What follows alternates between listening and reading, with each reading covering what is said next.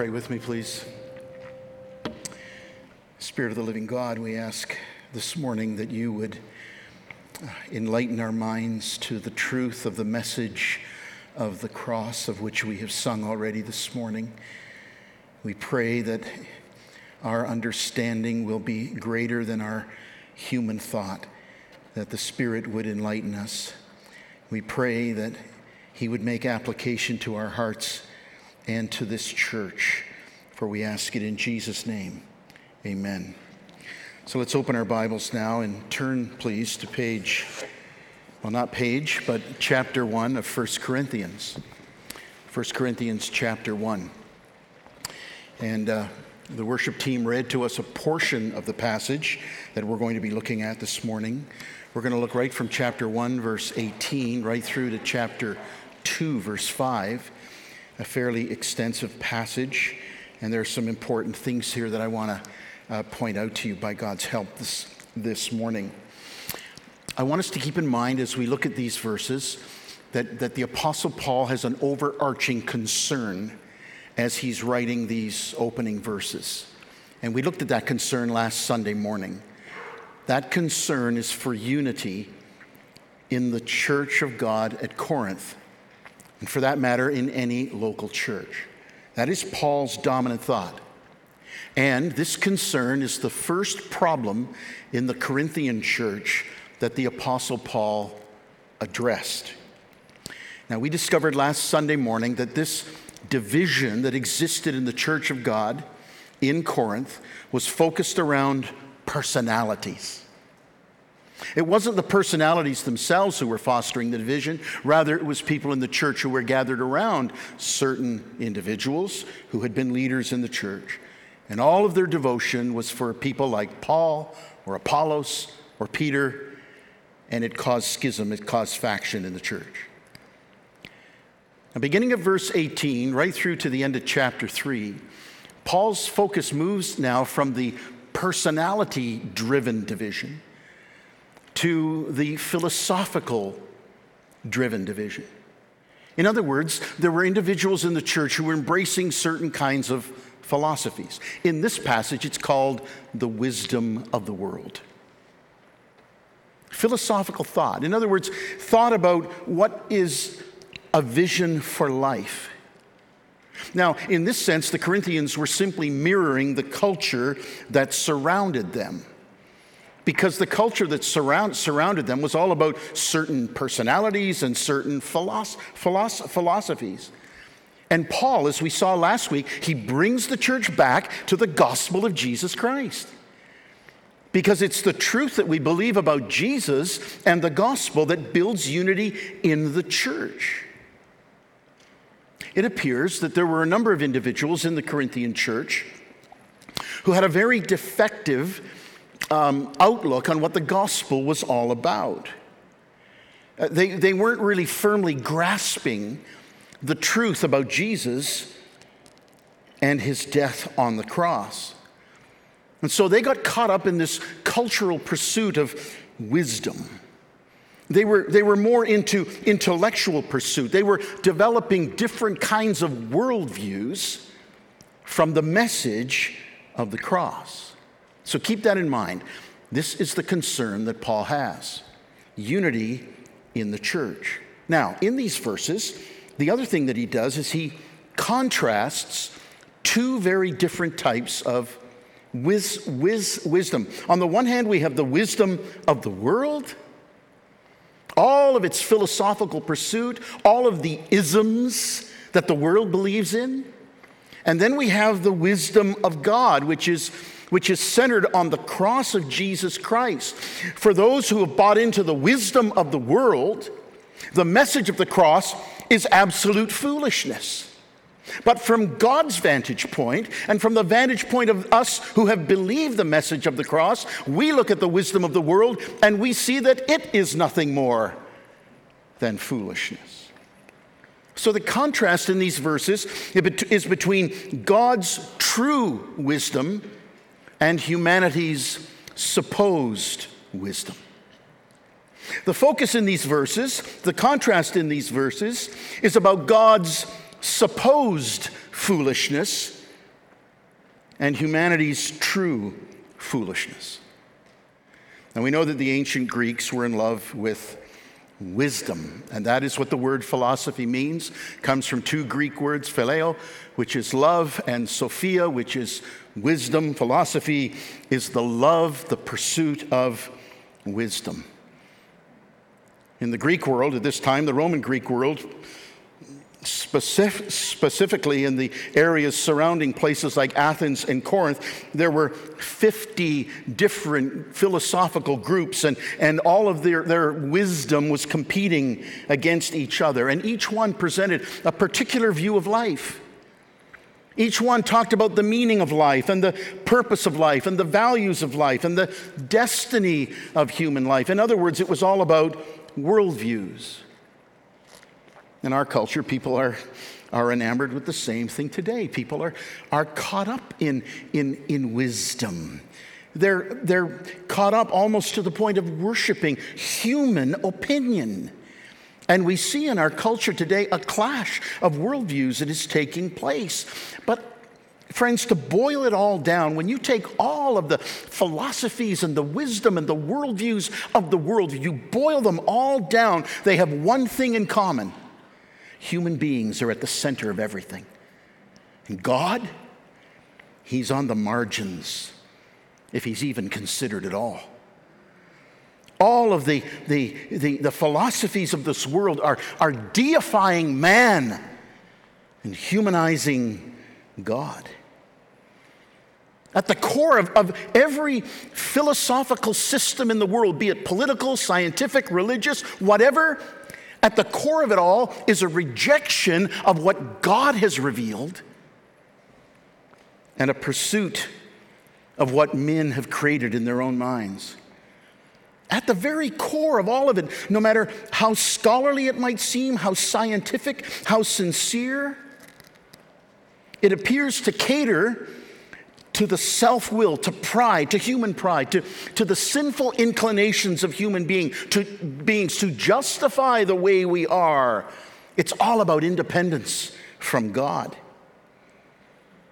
And the reason why people follow these things and embrace these different worldviews is because they appeal to our human ego. In contrast, them, we have the wisdom of God. It is the message of the cross. Verse 18, for the message of the cross is foolishness to those who are perishing, but to us who are being saved, it is the power of God. For it is written, I will destroy the wisdom of the wise, the intelligence of the intelligent, I will frustrate. Now, I want you to see four things today from what this passage is telling us. First of all, the message of the cross divides the human race. It divides us. Verse 18, the message of the cross is foolishness to those who are perishing, but to us who are being saved, it is the power of God. We have those who are perishing. We have those who are being saved. There's a division in the human race, and it all focuses on this message of the cross.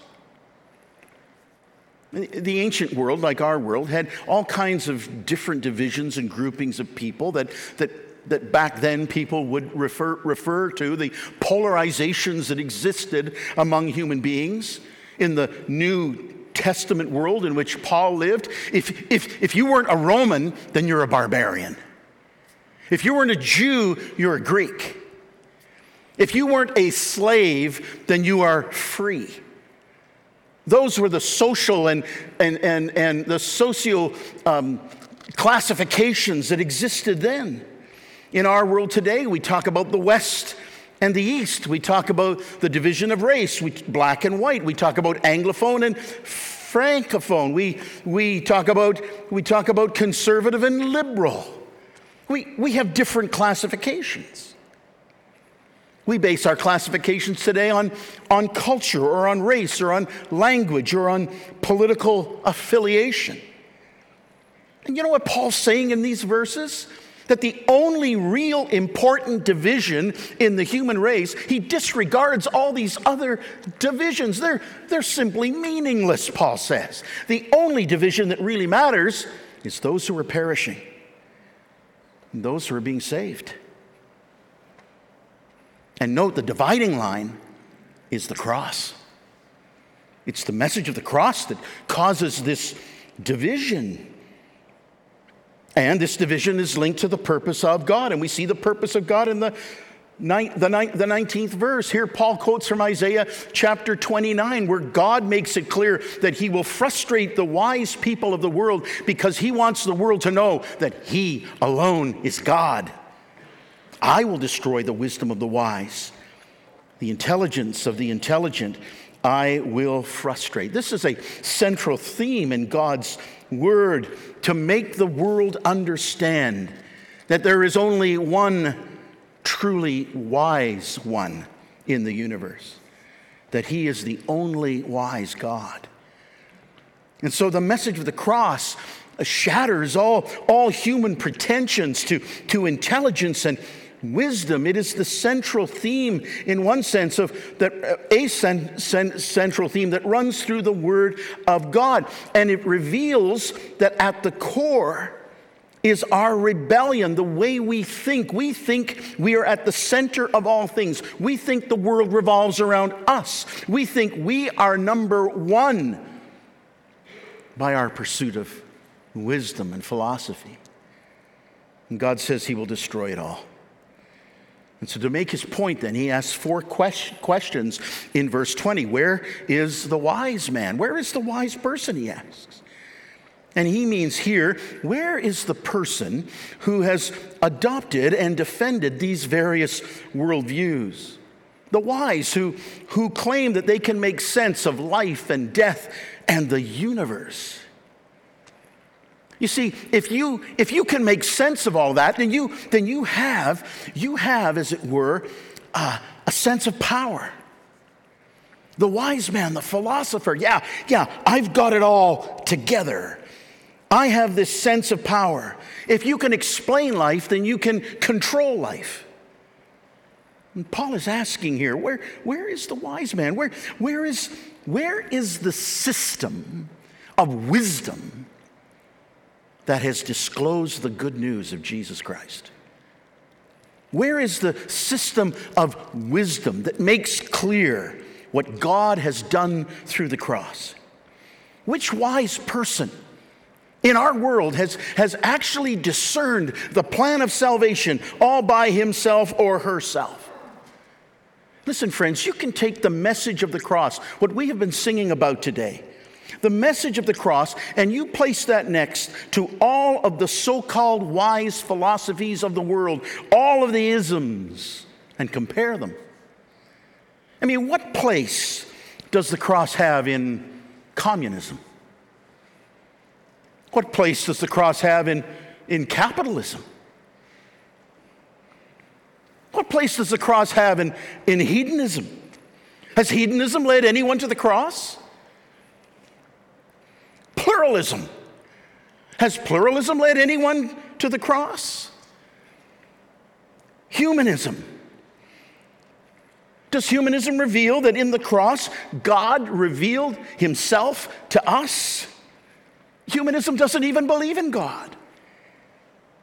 Will Hinduism or Buddhism or any kind of Eastern mysticism lead anyone to the cross of Christ and give them salvation?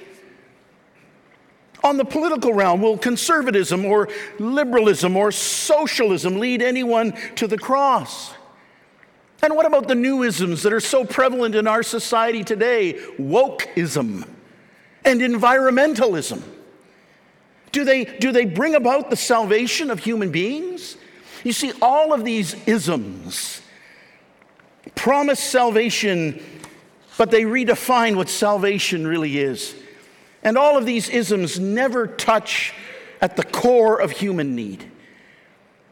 The point of the Apostle Paul here, when he asks, where is the wise man, where is the scholar, where is the philosopher of this age, is he is saying that no philosophy, religious or political, spiritual or scientific, no commonly accepted wisdom has eternal significance and saving power.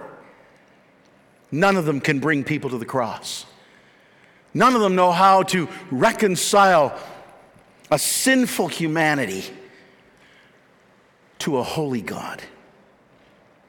They cannot uncover God's wisdom in the cross. And if God's wisdom in the cross is hidden, then all other wisdom, Paul says, is foolishness. The message of the cross is not just another competing philosophical system made up by men. The message of the cross of Jesus is not on par with all these other isms. Paul is saying that human wisdom fails completely because human wisdom fails to address what the real need of human beings is. And so he asks then, where is the scholar? Now, when we think of the word scholar, we think of an academic, a very highly gifted one. But the word here is actually scribe. And the scribe was the man who would take the word of God. He was an expert in the word of God. And he was an expert in developing the traditions that the Jews created around the law of the living God. And Paul's point here is there is no one, there's no scribe who has developed a system where the cross is at the very center. Because everything the scribes did was about human achievement. And none of them anticipated the death of a Messiah on the cross. Where is the philosopher of this age? The word there is the debater, the man with great impressive oratory skills. I mean, they can go on and on and on and on and on with all of their impressive rhetoric, Paul says. But who has ever been reconciled to God by listening to them? And the fact is found in the fourth question that he asks. The first three lead to the final one. And the final question is, has not God made foolish the wisdom of this world? The wisdom of this world is bankrupt. Verse 21. For since in the wisdom of God, the world through its wisdom did not know him, God was pleased through the foolishness of what was preached to save those who believed. The wisdom of the world is bankrupt, and the wisdom of the world divides the human race from those who are perishing and those who are being saved. Now notice the next thing that Paul says, beginning at verse 22. He points out here that the ministry of the cross, or the message of the cross, displays God's, I'm going to call it, upside down wisdom and power. In other words, it looks like foolishness, but it's really wise. God turns the wisdom of the world upside down, and he turns his wisdom right side up. And so he says, verse 22, Jews, and this was a general characteristic of the Jews of the ancient world. He said, Jews demand miraculous signs. And Greeks, that other portion, well, they look for wisdom. I think Paul mentions Jews and Greeks here because he sees in them a representation of what is true of humanity at large. Jews and Greeks, Jews who seek for signs, demand signs, and Greeks who seek after philosophical systems of thought, they represent, as it were, the rebellion of the human race, which is manifested in different ways. They represent, in many ways, the idolatries of every age. So he says the Jews, they demanded signs. Now, actually, it's a little puzzling here when you see what Paul says, because in one sense, didn't Jesus do signs in order that people would believe? You remember at the end of the Gospel of John, Jesus did many other miraculous signs, John says, in reference to the 7 that are recorded in the Gospel of John. Jesus did many other miraculous signs, and they're not recorded in this book, but these 7 signs have been recorded, he says. Why? That you might believe that Jesus is the Christ, the Son of God. So on the one hand, there is this something good that comes when Jesus gave miraculous signs. And so we're somewhat puzzled when he says negatively, Jews demand miraculous signs. But the emphasis is on the word demand. Jews demand miraculous signs. In other words, they want to be in the driver's seat. Now there's the idolatry. There's the rebellion of the human race. They want to be in the driver's seat. They're demanding signs in order that they can evaluate Jesus, in order that they can assess the claims of Jesus. They're demanding signs to test the credentials of Jesus. The demand for signs shows we're superior. We're in control. This is our demand. We will be the judge of God and of Christ.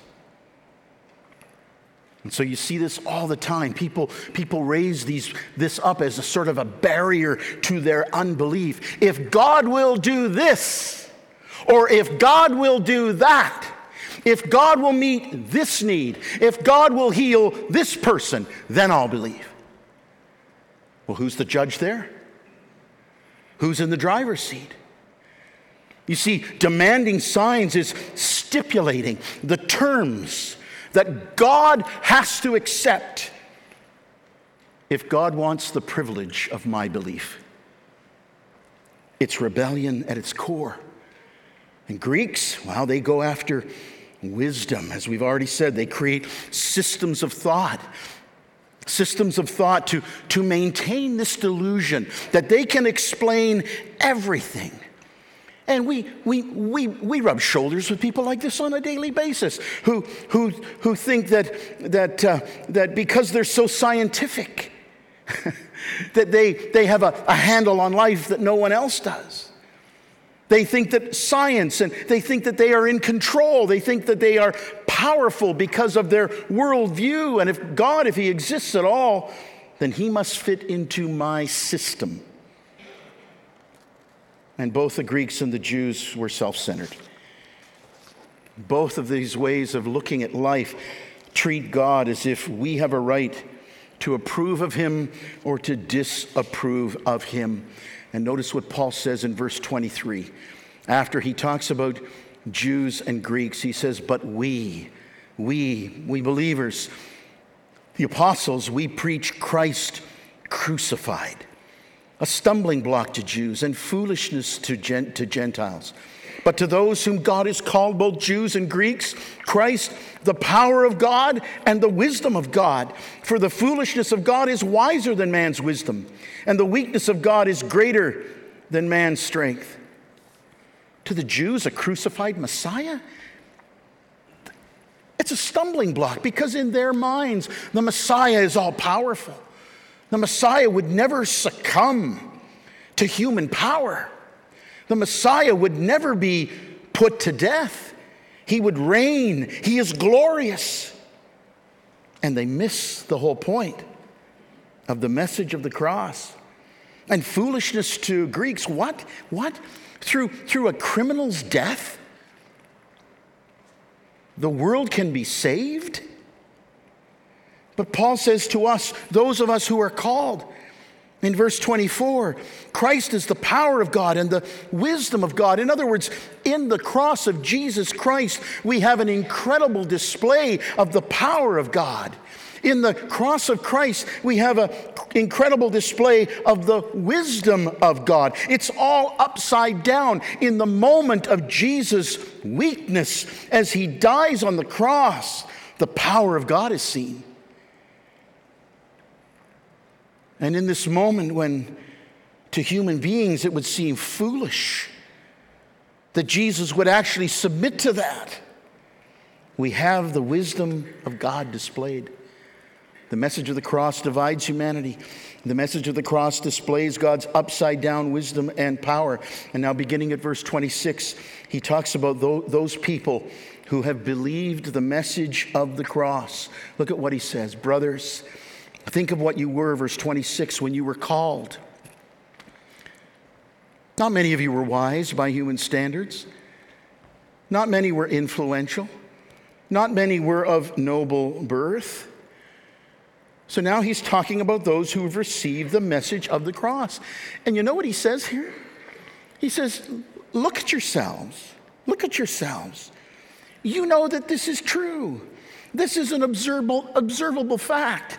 you Christians, you followers of Jesus, when God called you, you were not the great opinion makers of this world.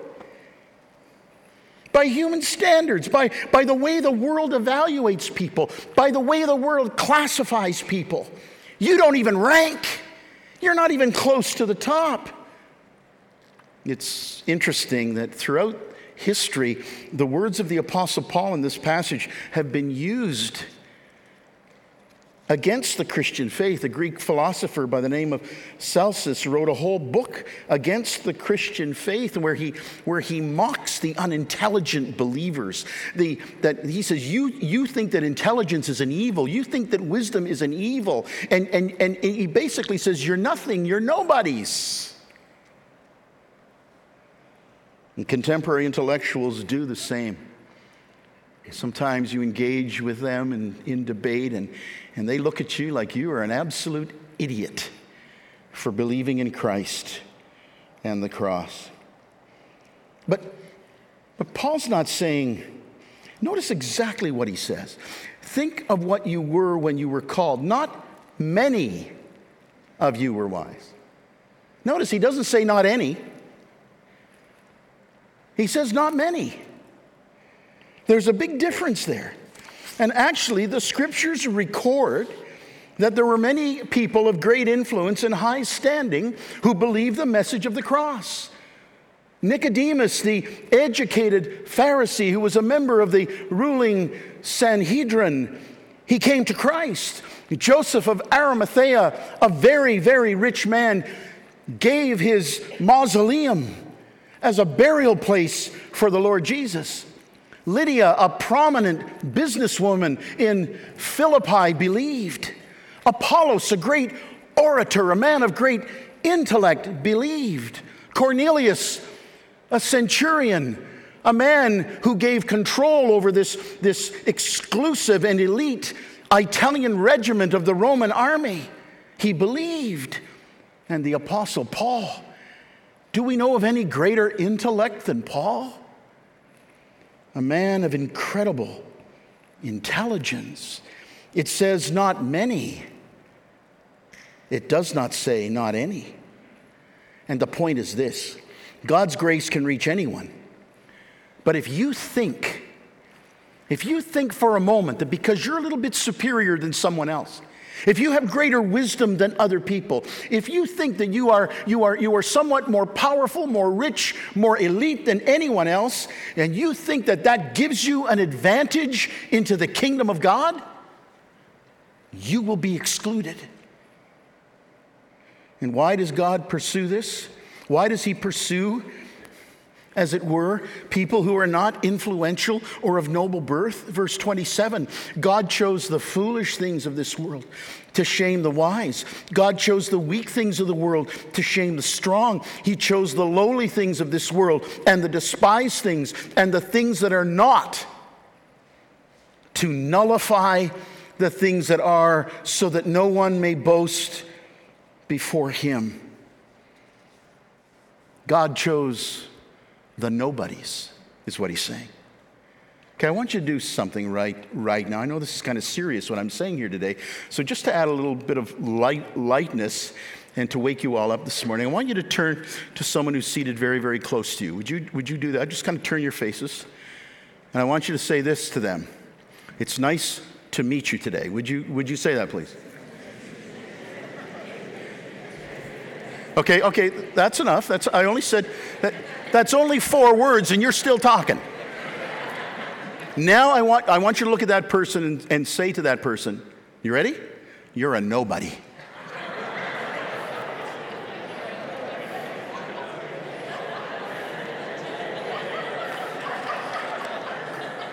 Well, again, it took that long to say it. Verse 21.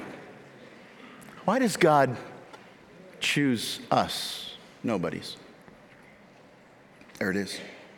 So that no one may boast before him. There it is. Salvation is only of grace. God's saving act in choosing us to believe in his Son is not like Immigration Canada, which chooses the educated, the people with the best skills to make Canada work better, the people with the most money so that they can come into Canada and contribute to the Canadian economy. That's not how God thinks at all. He chooses the nobodies. But look at verse 30. We still have something to boast about. It is because of him, because of God, that you are in Christ. God chose you. You are the called.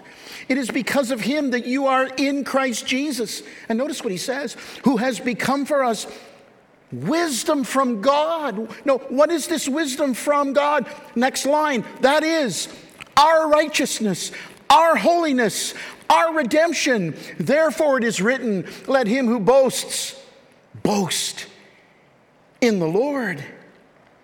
What does this wisdom from God mean? What does it mean that Jesus has become wisdom for us whom God has chosen? It means righteousness. We are given righteousness.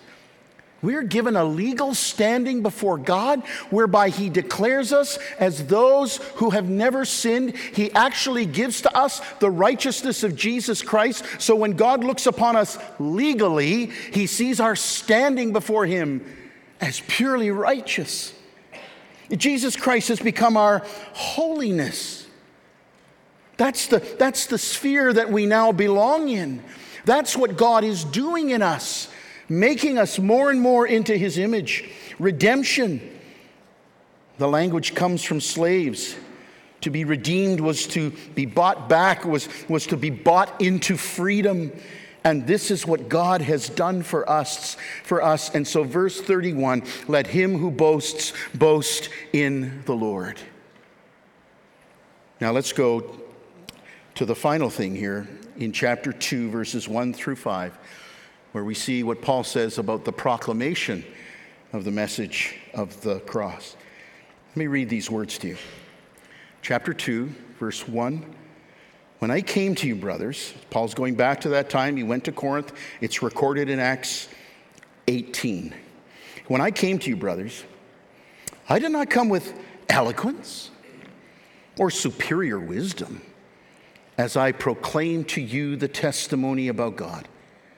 For I resolved to know nothing while I was with you except this, Jesus Christ and him crucified. Now that's the message of the cross. Verse 3, I came to you in weakness and fear and with much trembling. My message and my preaching were not with wise and persuasive words, but with a demonstration of the Spirit's power, so that your faith might not rest on men's wisdom, but on God's power.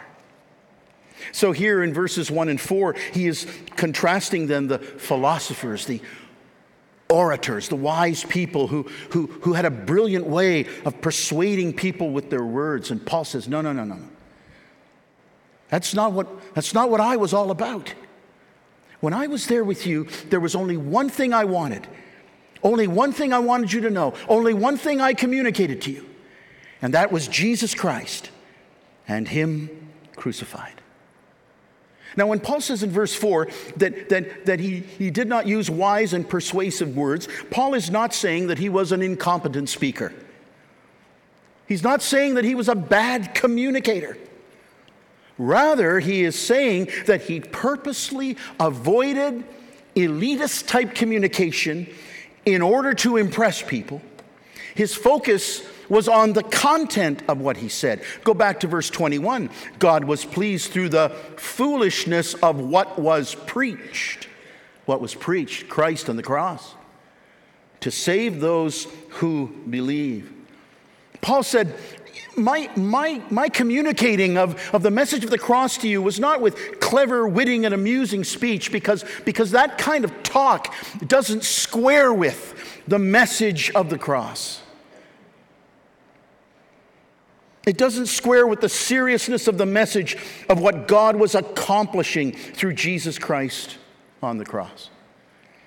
Last Sunday morning, I mentioned Charles Templeton in my message about this couple that was in my church in Toronto who had been baptized by him. And I talked about when he died and how distressed they were. Well, I want to use Charles Templeton again this morning as an example, I think, of what Paul is saying here. 5 or 6 weeks ago during the Christmas season, Andrea and I went up to Bracebridge and to Orillia for a couple of days. And we visited in Bracebridge in a senior's residence, Dr. Barry Moore. Dr. Barry Moore was a great evangelist, I think the most outstanding evangelist Canada has ever seen. And some of you who are my age or older would know that name. There might even be some people here who came to Christ under Barry's preaching. Well, I had contacted Barry in 2001 to have a conversation with him about Charles Templeton. Barry is 97 years old today, and he was a very personal friend to Chuck Templeton and to Billy Graham. When I talked to Barry about Chuck Templeton's death, Barry said to me, these were his words, that Chuck Templeton was a golden-throated orator. He said Templeton was a master of verbal description. In his book, The Case for Christ, Lee Strobel mentions a visit that he had with Charles Templeton in his apartment in Toronto 2 or 3 years before Templeton died. And Strobel wrote these words: "He spoke with eloquence and enthusiasm, using an impressive vocabulary, his rich and robust voice rising and lowering for emphasis. He had an aristocratic tone that sounded theatrical at times." In the late 1940s and early 1950s, when Billy Graham preached for Youth for Christ, people were very, very impressed with his enthusiasm, but they commented about him that he lacked a certain sophistication when he spoke. They talked about his Carolina drawl, his lack of eloquence when he spoke. And they compared him all the time to Charles Templeton. And Templeton just seemed to tower over Billy Graham, even in the results of preaching. But over time, spiritual people who are really in tune with God, began to notice a discernible difference between the two. And Billy Graham's preaching rose, and Charles Templeton's preaching waned, and Charles Templeton abandoned the faith. I will never forget what Barry Moore said to me in September of 2001. He said these words. He said, "John, Billy let the Word do the work. Chuck let his words do the work." And in a conversation that Billy Graham had with Charles Templeton in the Taft Hotel in New York City, when Templeton tried to persuade him as well to abandon his faith and trust in God's Word, Billy Graham, after having gone through a long struggle in his soul, said to him, to his friend, he says, "All I know is this: when I preach the Bible as God's Word, things happen." He says, "The Holy Spirit uses me, and people respond." Look at verse 5. "My message and my preaching were not with wise and persuasive words, but with a demonstration of the Spirit's power." And that demonstration was people coming to faith. Verse 5, "So that your faith might not rest on men's wisdom, but on God's power." I want to take just a couple of moments now and reflect as a pastor on what I have just said, its implications for us, reflections on the cross and on the church. From the heart, number one, the world's wisdoms, I put that in plural there, the world's wisdoms must not be allowed to dilute or to supplant the message and the power of the cross. Friends, that's exactly what the Corinthians were doing. We don't know who the individuals were, but clearly individuals were were leading the church in a direction where they became more enamored with the wisdom of this world than with the message of the cross. And Paul was writing here to correct this very thing. Because Paul knew this, that when you allow the wisdom, the philosophical systems, the worldview of the world to come into the church and to be added to the gospel, you are not in any way strengthening the gospel. You are supplanting it. You are destroying it. Any gospel that adds the wisdom of the world to it is no gospel at all. Martin Lloyd-Jones looked very discerningly in the middle 20th century at the state of the church in Great Britain and I believe the English-speaking world at that time. And he talked about this very thing. In those days, those who believed the Bible would refer to what we today call theological liberalism as modernism. And what they meant was there were churches and church leaders who were basically saying that the scriptures are good, but they are not completely authoritative. That the scripture gives us valuable lessons about God, but the scripture is also filled with myths. They wanted to demythologize God's word. That the healings and the miracles of Jesus didn't really happen, but they're just simply like parables to explain something about God to us. In other words, they began to say that the scripture contains the word of God, but the scripture is not the word of God. Martin Lloyd-Jones wrote, he said, "The whole drift toward modernism that has blighted the church of God and nearly destroyed its living gospel may be traced to an hour when men began to turn from revelation to to philosophy." And he was right. In the last 100 years, we have seen this in our own nation, and it is happening today. Friends, there are humanistic views. There are worldviews about human sexuality today that are infiltrating the church of Jesus Christ, thinking that somehow we can add this to the gospel message. Listen, if we do not understand the brokenness of human beings, if we do not understand that sin has tainted every single part of our humanity, if we do not understand that, and understand that it is only through the gospel that we can be set free and liberated by God's power, then we will be swept away by the wisdom that is being propagated today. Adding human wisdom to the gospel of Christ is no gospel at all. Number two, related to the first, the ministries of our church must remain focused on the ministry of the cross. In other words, everything we do here as a church, all of what we teach needs to have linkage to the gospel of Jesus Christ. If you're involved in Star Kids and you're teaching kids in the church, we're not a church about teaching morality to kids. Teaching morality to kids doesn't change anybody. Teaching morality to adults changes no one. We are not a social service. We are the church of Jesus Christ. It is the teaching of the gospel of Jesus Christ and all of the ethical implications that come out of believing in the gospel that must remain the focus of our church.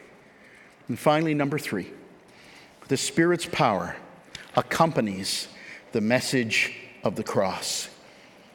He makes it clear, my message, my preaching of the cross, were not with wise and persuasive words, but with a demonstration of the Spirit's power. There is a link between prayer and the power of the Holy Spirit. No other way to explain it. Jesus taught it. Jesus taught it. If we, being evil, know how to give good gifts to our kids, how much more will our Father in heaven give the Holy Spirit to those who ask him? Now, it's an interesting thing that Jesus said, because you and I immediately say, yes, but we already have the Spirit.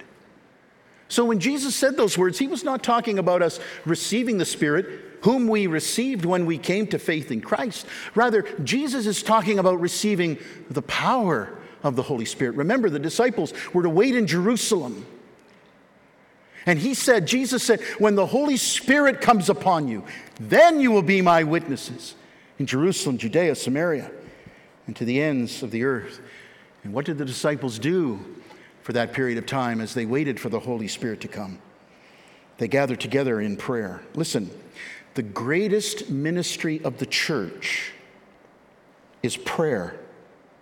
It's prayer. We do so much in our church without prayer.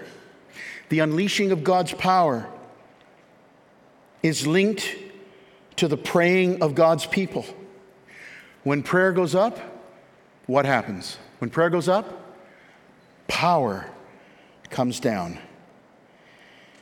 And so, brothers and sisters in Christ, these are the things we must be diligent about.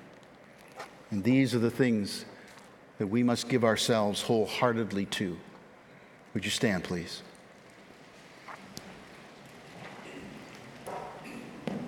Spirit of God, again, we ask that you will take the words of this message and apply it to each of our hearts, to church leaders, to church members, to people here who make West Highland their home, to people here who may not yet know Christ. Apply it, we pray, to each heart for Jesus' sake. Amen.